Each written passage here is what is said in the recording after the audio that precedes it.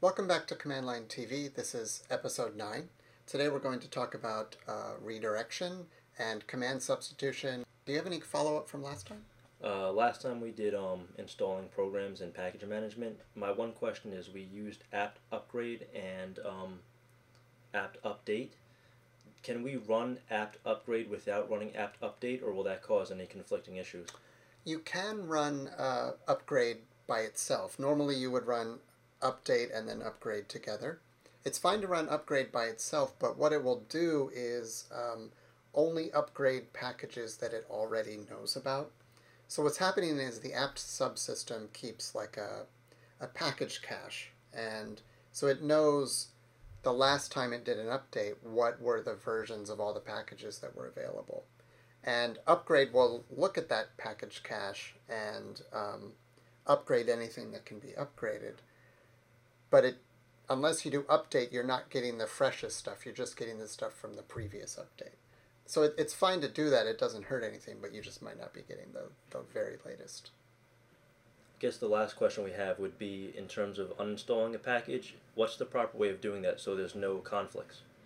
So when you want to uninstall something, there are a couple of options. The simplest is if you do apt-get and then the command remove, and then you put the name of a package or multiple packages. So maybe we want to remove ImageMagick. This will remove that package and delete the files from the system. However, it does leave behind the configuration files for ImageMagick. So the thinking is that if you install it and maybe you customized the installation of this package in some way by editing some of the configuration files, it doesn't want to remove your customizations, because if you install it again later, then maybe you want to keep the way it was customized. So remove removes most of the stuff, but it leaves behind a little bit. An alternative to that is purge. Purge will remove the package as well as all the configuration files, even if you made changes to them. So if you really want to be sure that everything is gone, then purge works fine. And then we saw there are cases of dependencies, right? So sometimes when you install a package, it brings along some other packages that one needs as dependencies. So just uninstalling ImageMagick doesn't necessarily remove all those dependencies. And there's another command you can run called auto remove. You don't need to put a package name here. It's just that whenever you run auto remove, it'll look for any packages that are no longer required by other packages that you've installed. So if ImageMagick needed some library that nobody else needs, it can remove that. If some other package does still need that library, then it will keep it. So it's very smart about managing these kinds of shared dependencies and conflicts and so on. One thing to be careful of, since you mentioned conflicts, is the upgrade and install commands support an option called -f or force. And this is usually a bad idea. What it means is that if there's, it can help in a couple of ways, but it can also be harmful. If the package requires dependencies that are not installed properly, you can use force to try and install it anyway, and maybe it'll work or maybe it'll be terrible. If a package is going to overwrite files that another package has already installed, that's a bad thing that normally apt will try to prevent, but force will allow that to happen. So once in a while, force might be the thing you need to solve some problem, but usually it's just going to cause problems, so try to avoid it if possible. So today we're going to learn about redirection, which utilizes the greater than, the less than, and the double greater than symbols. What are the purposes of these? So redirection is about controlling where the input and output of different commands come from. So every command that you run has basically 3 streams that are associated with it. 3 streams of data. They are standard input, the standard output, and the standard error. And so error is also an output stream, but it's meant to be used for things that are not part of the normal output, but things that are error messages or warnings or stuff like that. So the way it works is that when you put together a pipeline, so if I do like ls help, whoops, can't have a space there, and then pipe that into less, what I'm doing with this pipe is connecting the output of one command to the input of another command. And then where standard error comes into play is if this ls command has some warnings or error messages it wants to put out, they do not get piped into less or into whatever the rest of that pipeline is. So we could try out some examples of that. One command that generates like both standard output and standard error very easily is grep. So we did grep to search through files before, and I'm going to search for copyright in all the files in the current directory. And we saw this before, that it will generate some lines where this is the file name and then the content of that file name, which contains our keyword out here. But it also has these error messages that come from grep. So whenever it hits a directory, I didn't tell it to go into that directory or ignore directories, so it's giving me a little error message there. So that's the standard error that we're seeing. And so normally when you run grep, the standard output and the standard error are both just dumping content onto my terminal. But I can redirect that in different ways. So let's try redirect to a file. I'm going to put a greater than and then a file name. So let's call this like copy matches.txt. So what this will do is run that command, but the standard output, instead of being attached to another command like less, it will take that standard output and write it to this file name that I've given here after the greater than. And you can have a space here or not. That doesn't matter. So if I do that, what happens is all of the legitimate output of that grep got directed to that file, so I don't see it. But I still see all of the error messages because the error messages were going out on a separate output stream called standard error. And then if I want to redirect both output and error to the same place, there's a way to do that. It is using the ampersand. The ampersand, there's one way to do it with this, but I think it's a little more complicated. If you put the ampersand after the greater than, and in that case you do need a space, I believe. Or no, you do not need a space there. You don't want a space there. This will write both of those. Let's say both.txt for that file name. So now I don't see any output from that command because both the standard output and standard error went to the same file. So let's take a look at those files. Copy matches.txt contains just the matches that we saw and no error messages. And then copy both.txt contains the matches and also, I think I saw one up here, the error messages when I have directories. So that's redirecting the output. So besides the grep command, can redirection be used with things such as cat? Yeah, cat is often used to just directly put some data into a file. You can use a text editor for that, but this is a really simple thing, and we can use it to illustrate some of the other output redirection operators. So if I run cat all by itself, all it does is it copies its standard input to its standard output. So if I type hello, it says hello back, and so forth. And then when I'm done, whenever you've got a command that's waiting for you to type something for its standard input, when you're all done, you can type Control D to say that that's the end of the input. So I'm going to hit Control D, and it takes me back, and I'm done running cat. So what if I did cat, but I redirect the output somewhere? So we could call it output1.txt.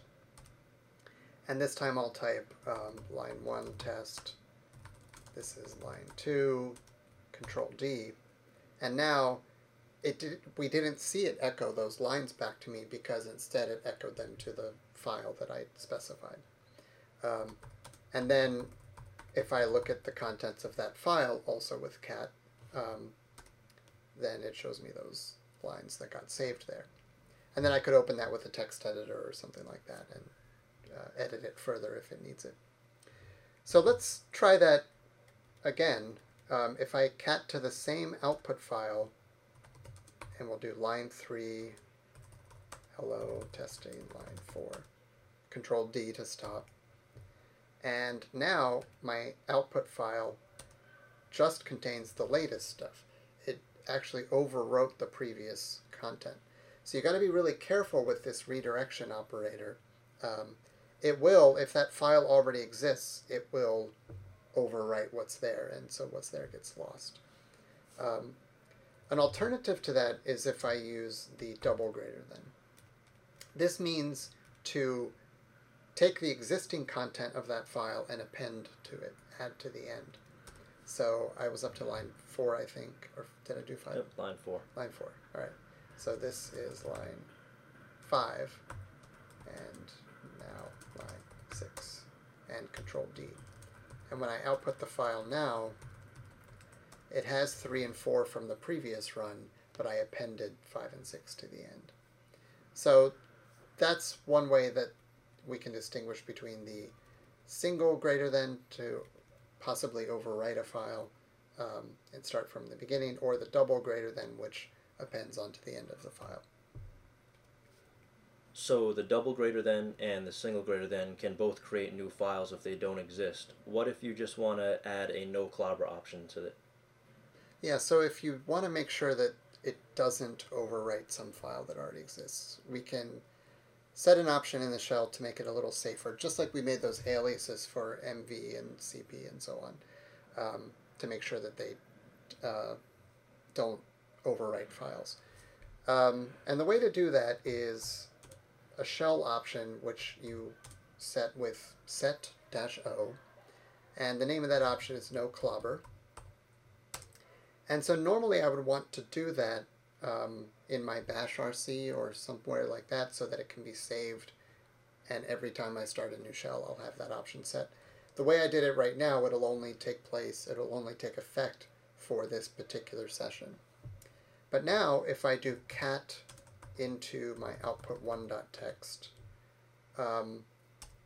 it will actually prevent me from overwriting a file that already exists. So that's kind of nice. But if I do double greater than, that would not overwrite a file because that's going to append, and that's okay. So the no clobber doesn't prevent that. So that's a simple option you might want to put in your bash RC to make sure that this overwrite doesn't happen. All right, so the final type of redirection you might want to do is directing standard input from a file. So you've got a file and you want it to become the input of another command. So for example, I just created this output1.txt, and if I want that to become the input of, like, let's say grep. So if I grep for line, okay, that's the keyword I'm grepping for. Now grep and a lot of commands that can work in multiple ways. So I can just put the file name on my grep command line and it will do that grep. Okay, so it matched 4 of those lines, but not the last line, so that one got omitted. But I can also specify it using a less than operator, which is redirecting from that file, and it does the same thing. So I can think of doing that with grep or head. Let's say I want to see only the first 2 lines of this file. And in both of these cases, I can either use the redirection operator or not. It doesn't really make a big difference. But there are some commands where you would have to specify it as a redirection instead of, because it just doesn't support reading its commands from the, or its files from the command line. Now I can mix input and output redirection on the same command line as well. So if I've got a file output1.txt and I want to, like, let's say grep for append, which I know matches one of those lines, and then I can also output the result of that into output2.txt. So no output appears on the terminal, but my grep ran, it took its input from this file and it dumped its output to that file. So the output only contains that one line that matched the keyword that I searched for. So in one of our previous episodes, we ran cat and then piped it into less. A few commands ago now, though, you just ran less and then the text file. What's the difference between those two? Yeah, so we normally were using less, like I did --help pipe less or something like that. And so what less is doing is giving me a page at a time, but it's getting its content from the pipe. So it's taking its standard input and showing it to me a page at a time. But just like I did up here with head, head can take its standard input from a redirection, or it can use a file. So I can do the same with less. If I want to, there must be a README here, yeah. So if I want to see the contents of this a page at a time, I can specify it as a file like that, less README, and it shows me a page at a time. Or I can run less and redirect the contents of README into it, same thing. Or, this gets even crazier, you can run cat. Cat, of course, will just dump out the content, but then you can pipe it into less. Same thing. Or you can redirect from the README file into cat and then pipe it into less. And these become like, useless at some point. Like you're just adding some small layers of complexity to it when really all you want to do is less README. But it just gives you a sense of the flexibility. Sometimes these, the way that these commands works, they do come in handy when you're building long pipelines. And we've seen cases of doing like grep and cut and sort and grep and stuff like that. And the very nature of these commands that allows them to be plugged together to build those big useful pipelines also allows them to be plugged together in fairly useless ways. So now we'll be moving on to command substitution. The two main symbols that it uses are the backtick and the $parentheses symbol. But first, what would command substitution be used for? So it's a way of combining two different commands. And we've seen how to combine two commands using a pipe. So when you do like ls pipe head or something, you're taking the output of one command and making it the input of another command. What the back quotes do, or command substitution, is, let's say I do ls, this doesn't make any sense, but let's say I do that. So I put one command in back quotes, and this is the, it's not the normal apostrophe character, it's the back quote that appears usually underneath the tilde. So tilde is the shifted one, and without shift it's usually that. So this takes the command in back quotes and executes it. It has some output. And then it takes that output and it pastes it in that position on the command line. So it will then run ls, where what appears out here is the output of the previous command. Okay, so let's try to come up with a better example of that. I'll start with a grep command. So when I do something like grep copyright star, we know what that does. It just finds matching lines. But there's an option to grep -l, which means only show the file names that match.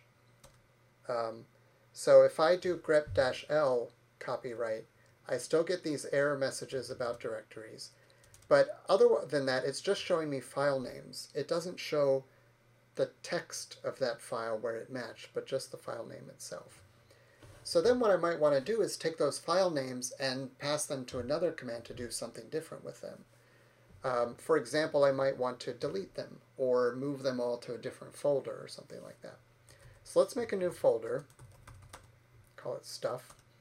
And what I want to do is move. What are the files you want to move? Well, I want to move all the files that match copyright out of star, which is all the files in the current directory. And then where do you want to move them to? The new directory I created called stuff. So there are two commands here, move and grep. The grep will run first, and the output of grep, the standard output of grep, is then pasted into the command line at this point where the quotes are now. So that will get replaced by the output of grep, and then I can move all those files into stuff. And so what I'm seeing here is just the standard error of the grep, right? So it's only the standard output that gets pasted in, and then the standard error still comes out on the terminal. But what it did do is it moved all of those files into stuff. So if I look in that stuff directory, I've got a bunch of files in there. Every single one of those files is one that had copyright appear within it. And now the files that remain in the current directory do not have copyright in them. So if I do grep copyright in the current directory, I only get the error messages. All the files that matched have been moved aside. So that's a pretty good example of a command.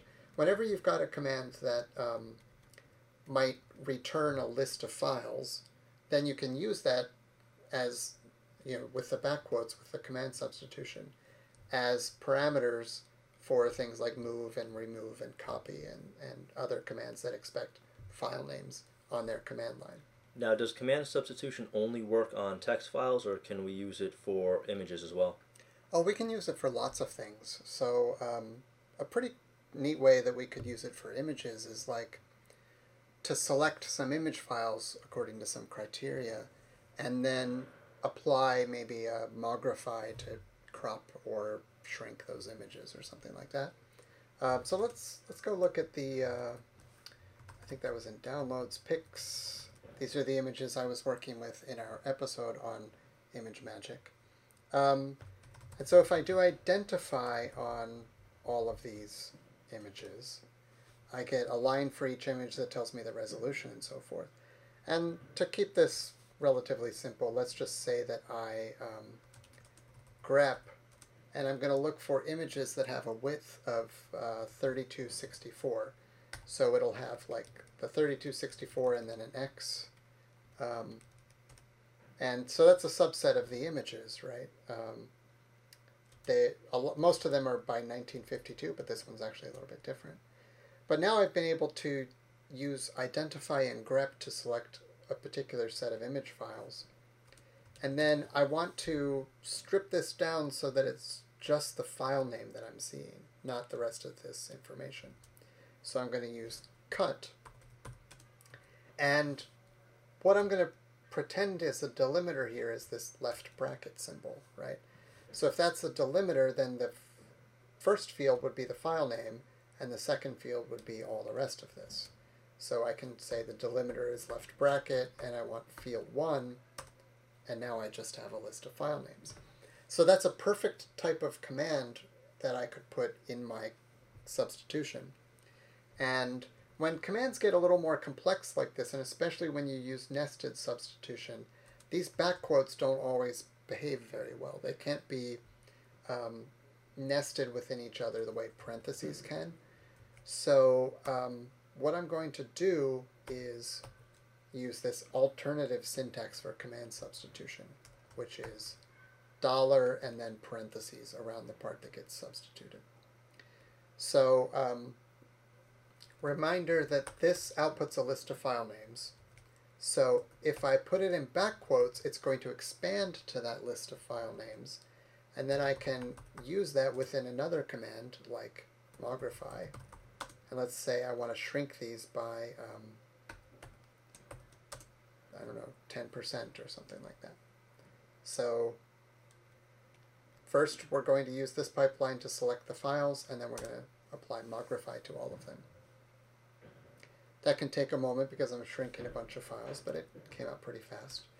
If I list these files in reverse order by modification time, then I see that all of the ones that appeared in this list are at the end.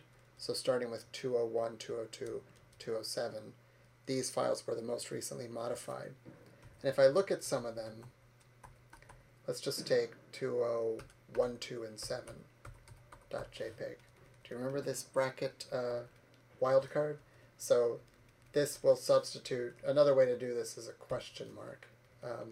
Question mark just substitutes a single character, so that's going to match all the images that have 020 something. But I want to only select ones that end with 1279. because they were in my initial list.